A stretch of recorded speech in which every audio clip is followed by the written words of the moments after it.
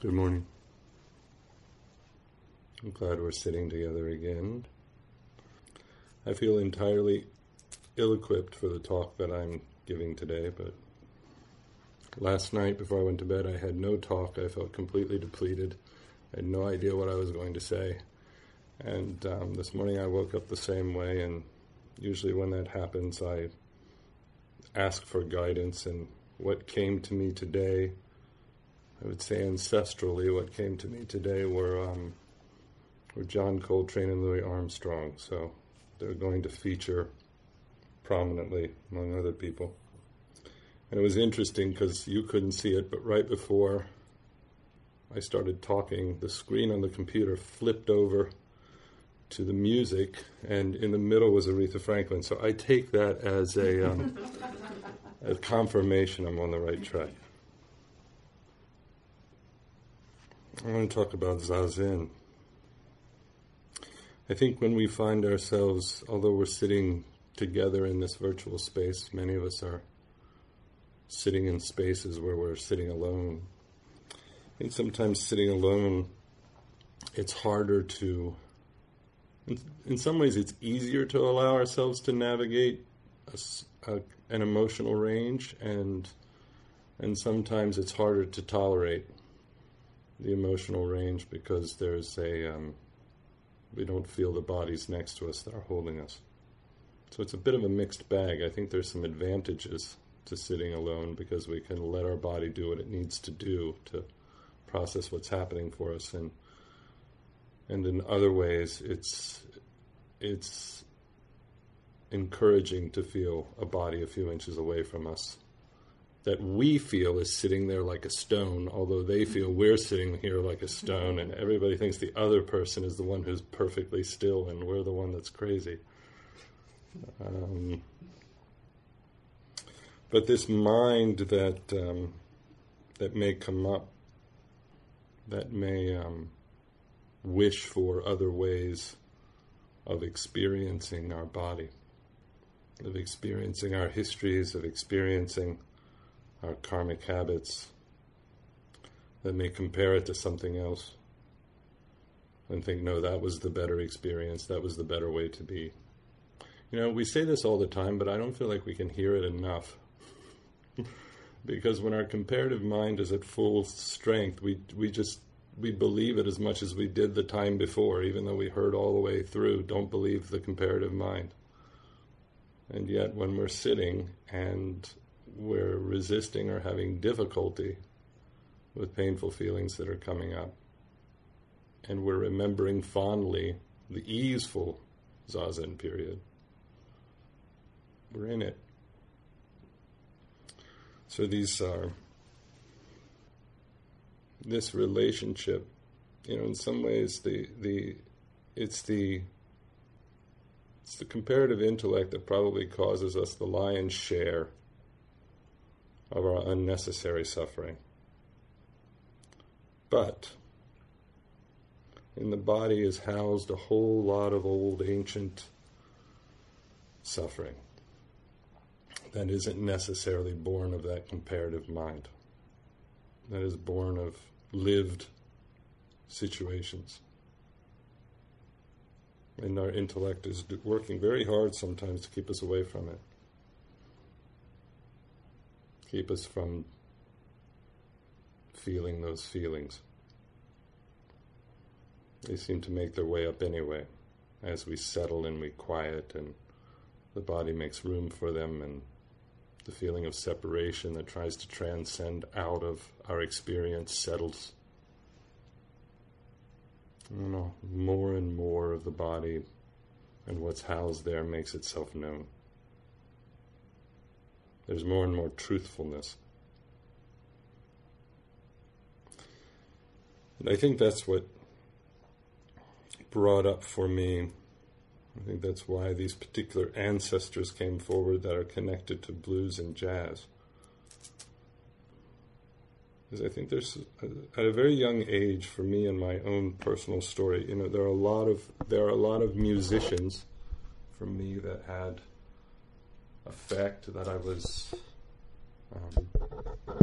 that were powerful for me, but there's really only one musician. It's so funny, every time I talk about him, I get like this. There's really only one musician that changed my life, and that was Coltrane. That was John Coltrane. There was something at 19 years old when I heard an album called Crescent, for those of you who know jazz at all, that gave me, I didn't have this language then, but gave me a road into my body.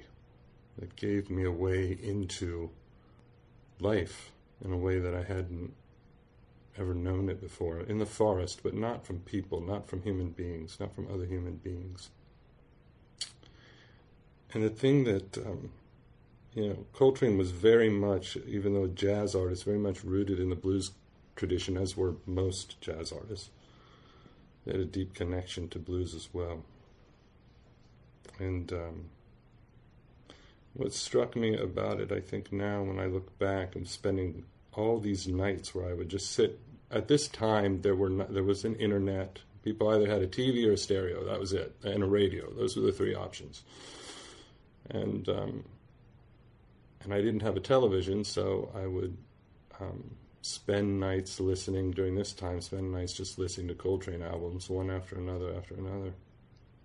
And what strikes me now about his music and the music that I'm going to talk about a little bit today, and why I'm talking about it is because I think it has something to teach us about Zazen, is that it wasn't going anywhere else. It wasn't a transcendent music that was trying to lift up into some other world that wasn't this one. It was a music that was going right into the center of this world as it is, and discovering peace there, discovering a path, discovering joy, discovering sometimes not even peace or joy, just articulating the world, the felt world in a clear, complete, whole way that was deeply human, deeply wise. And suddenly my body had a language that it didn't have before. And so Coltrane, Mingus, Ellington, just down the line, started pouring through them more and more into blues. And blues is the thing that I'm interested in talking about actually right now, because I was thinking about where blues, especially Mississippi Delta pre-50s blues, early blues, where it takes us, and it doesn't take us out of this world either. When Louis Armstrong sings this, there's a song Fats Waller wrote called Black and Blue, but the main line is, "What did I do that made me so black and blue?" It's a genius line. Because in Louis Armstrong's singing of it, which if you see him perform it, he performs it with a very steady gaze. There's the pain of his life that is talked about in the situation that he grew up, growing up in a racialized society that put him in a particular situation, his internal experience of that, and then bringing the two words together, the violence that continues. But blue, that moment of singing that happens, that's singing about suffering. When when Leadbelly writes about, if you know this song In the Pines, where he is writing about a woman who is hiding in the forest in East Texas because she killed her husband, and probably self-defense, we don't know for sure. But it ends with in the pines where the sun never shines, and I shiver the whole night through. We're left in the pines. We're not left in some transcendent situation. We're left in the pines. There's another song. These songs just started coming to me this morning as I was thinking about this. There's a famous song by Robert Johnson, called Love in Vain. He walks to a train station with a woman who's leaving him, it seems like, and in the end, he's watching the train leave, and there's this line that just struck me. It was like, I think I spent my 20s trying to understand what he was talking about, which was, the train left the station, 2 lights on behind. The blue light was my blues, and the red light was my mind. It's just something just deeply brilliant about the one light representing this. I mean, for me, my interpretation, there's many, I'm sure, of this deep grief that's moving through his body. And then this other side that is probably just confusion and restriction and mental pain, maybe anger. And we're left there in that. There's not a happy ending, because it isn't a freedom that is rooted in something becoming happy. There's one of my favorite things is, and I'm just going to use one song to talk about the song before it, because the songs do a better job than me. There's an amazing, it's hardly talked about because it was purely improvisational. Ella Fitzgerald did this closing song in a club in London one night that she called, that later I think was named Happy Blues. But as far as I can tell, she improvised, the whole thing is improvised. I tell you, all those koan stories about spontaneity and spontaneous responses, Ella Fitzgerald would have chased a few out of the temple. So she sings this song about Happy Blues because it's so funny. She's basically saying to the audience, I don't want you all to leave sad here. We've been playing blues all night, so I want you to leave happy. So I'm going to sing Happy Blues song. And then she talks about the blues song that were sung earlier that night and how sad they were. Oh, so-and-so sang about this woman who was so mean to him. I understand. I'm going to sing about this man who was so good to me. But then it always moves. The man that was so good to me. And then she said, except there's not a woman in the world that isn't crying. All women are crying. She just says this over and over. All women are crying. And then she starts singing some other happy stuff, and that moves into something. And at one point, she just starts, and this is just coming out of her. These aren't written down. At one point, she starts singing, have you paid your dues? Have you paid your dues? Have you paid your dues? Have you paid your dues? Everyone at some point has to pay their dues. Meanwhile, this is Ella Fitzgerald, so it's this very 1940s big band boppy swing song. It's moving high speed. And finally, at the end, which after she sings a little bit more about being happy, at the end she says something that I think might be one of the most brilliant things, is she says, all this happy music, I don't know what I'm singing about. With all this happy music, I don't know what I'm singing about. So I'm going to say good night. Meanwhile, she's joyful the whole way through. There's something about the contrast of that the joy is not in the narrative. It's not in the words. It's not in the experience. It's not in the content. It's set back from that. The joy is in the song, the singing itself. And that the song is the stepping back from what is being honestly articulated about this life. That if you make the story one that is happy, when that happiness is dishonest, then it's not, then there's a lie going on. And it's not to say there aren't happy stories, but that's not what the blues is doing. The blues is telling the truth about the reality of this life and the suffering in it, but from a place where its embodiment is transformed, where it's embodied in song, where it's embodied in joy, where it's embodied in clarity. So when Ella says, one of the most, she's like a music critic at that point. When Ella says, all this happy music, I don't know what I'm talking about. I don't know what I'm singing about. There's something where she's pointing to, we've left honesty at this moment. We've left honesty behind, and so I don't know what I'm singing about. I think that's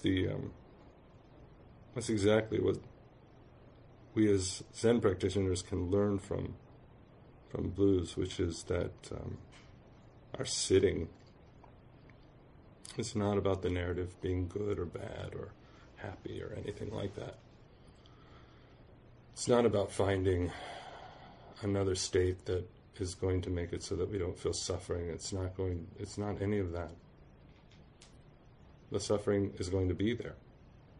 And when the happiness is there, good. When the joy is there, good. But usually when we're sitting, a lot of suffering comes. Every once in a while we have a state where we feel good, or it's quiet. Good, that's good. A lot of quiet in the blues. But this chasing after states that feel good, that are happy, that are blissful, the chasing after them, I think we end up right where Ella ended up, which is all this happy music, I don't know what I'm singing about anymore. When we're in those states, they feel good, but we can't see karma there. We can't see what's going on. We can't discern in those places in the same way. Not that they're bad, we just shouldn't chase them. They're spontaneous. They come up all of a sudden. When they come up as the joy of the body, good. It's the joy of Ella and Louie's bodies singing the truth. When we chase after them to make them the content of our experience, then we don't know what we're singing about anymore. Then we're just lost. To live, to sit on our cushion with a straight body, with a devoted body, and I think it has to be a wholly devoted body. Over time, the whole of our body devoted to sitting meditation, allowing itself to honestly articulate this life, to honestly articulate itself. Sometimes that will be laughter, sometimes that will be wailing. But the way that the song steps back from articulating the truth of suffering, Zazen steps back from our articulation of the truth of suffering. So Zazen is that. Zazen for us is the song that steps us back from the articulation of suffering. It's not some cold, distant seeing. We are as close to the dynamic expression of life as the body as Ella is close to the improv words that are coming out of her before she even knows they're there. The mind and body are so close where they're clearly one, and their expression is coming forward. We are that close. There is no thread. There's nothing that can be slipped between. And so the body in Zazen is singing this very, very truthful song. And we're either getting in the way of it, or we're allowing it, or we're wishing it was something else. And this is the thing about the song. The song is not, there's space in the song. Even though there's immediacy, there's also space. The song about dukkha, the song about our karma, the song about life is not getting overrun by it, buried in it, lost in it. There's no song when that's going on. There's just sitting in our corner and being overrun by it. Song is when there's both immediacy and distance at the same time, that can stand up and sing the truth of existence. Sing the experience of what's happening. The body can sing it, which means it's moving through it. We're not curled over by it. We're allowing it to come out. We're committing to the courage of the articulation of what is happening as this body and life. And through that, there is freedom within it, and there is joy within it, and there is ease within it.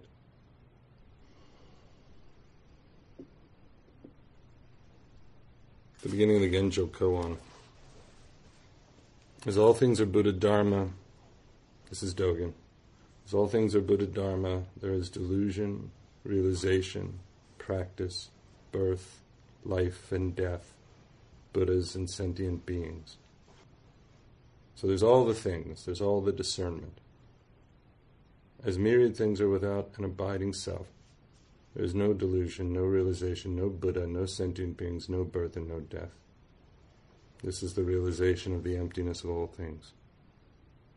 And then he goes on to say, the Buddha way in essence is leaping clear of abundance and lack. In other words, leaping clear of things existing and things not existing, or things existing as the way that we think they do with our discerning mind, and realizing their emptiness. It's leaping clear of abundance and lack. Thus, there is birth and death, delusion and realization, sentient beings and Buddhas. Yet, and this to me is the blues line, yet in attachment blossoms fall, and in aversion weeds spread. Even in all of this realization, life is life, and the mind does what the mind does, and dukkha returns, and suffering is here, and we are living with all of this. When the mind grasps the blossoms of our practice, the blossoms of the world fall. In aversion, weeds spread. And this is what the mind is doing. That yet reminds me of that story, which I think we've all told before. But the story of the monk who was married prior, and his son died when he was old, and so he was the head of a temple apparently by this time. And I think this is rooted in a true story, but I always forget that piece. I forget which person it is. Somebody may know. I'm going to say it was someone like Hakuin, somebody famous, but I can't remember. And he's wailing. So many of you know this story. He's wailing. And his monks come to him in the same way, and they basically state the second line. Don't you know without abiding self, there's no delusion, no realization, no Buddha? They say to him, don't you know everything's empty? What's going on here? And he comes back with the final line. He says, yeah, well, that's true. And yet. And this is this for me is what makes our way beautiful. It's not the realization of emptiness, which can leave you dry and boring. It's not any of that. It's the return. It's the return to life as tender, fragile, difficult, annoying, dying, being born, grieved, joyful place. And to be unattached enough from one's own self-reference that the song of that can be heard. That the song of that is understood as right in the middle of the arising of dukkha. It is right there. To not understand that is to put liberation somewhere else.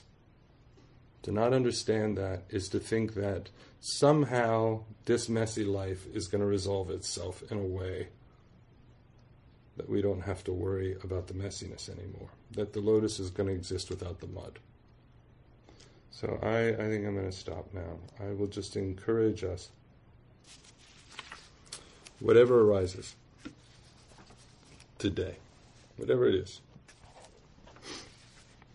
to step back, allow it to speak itself. Try not to get in the way, and let the song that wants to unfold as our zazen unfold. That nothing we are going through, whatever it is, was not gone through by the ancestors who sang songs to encourage us to go through what we're going through. And that's very different for different people.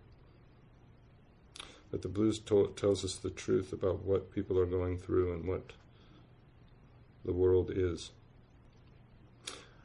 I know one other thing I was going to say. Another person who came up during the rising of this talk this morning was my grandmother. And there's a Laura and I were talking about this phrase, if it's not one thing, it's another. And how that phrase, as a child, there were two ways that I heard that phrase used. One was exasperation. It's not one thing, it's another. But another way that I heard it used was actually a way that I deeply appreciate now, which was, don't let what's happening to you upset you all that much. Because if it's not one thing, I promise you it will be another. And my grandmother was like that. She would not have found what we do in a Soto Zen monastery where you just do the next thing without fuss very impressive. She would find it odd that most people didn't live that way. And this sitting down to Zazen, this sitting down and this different aspects of the song coming up, there is a piece to it that, there's no reason to manipulate this one, because if it's not going to be this one, it's going to be some other one.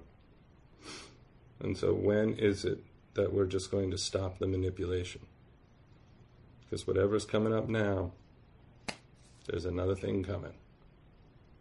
And the freedom will be in the allowance of the arising, not in the arrangement of the arising.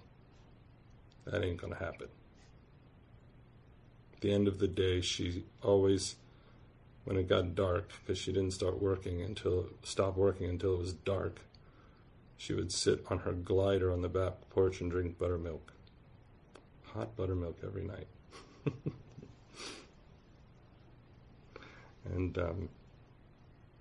And not say much, hardly say anything at all, just watch the rest of us. And to me, that the language of grandmotherly mind is that mind. People focus on the kindness of it and all of that. I'm not so, it's because I think, if I'm right, the character is old. It's not. Yeah. And I feel it as that mind, actually. The mind of my actual grandmother, who would sit and just watch. Been alive long enough not to get all caught up in the dramas of grandchildren. Or even get caught up in the conversation, but just to sit back. I mean, she was raised on a farm and lived a life on a farm, so there was a certain quietness to her bones. But she would just watch, and she wouldn't get caught up. I never heard her say a lot of words. And so that's the mind to me. That to me is the old mind, or the grandmotherly mind, as I feel it for myself. And so that's also this mind of stepping back and being without getting caught up. A very quiet song that we're living together. So now I will stop there. Thank you.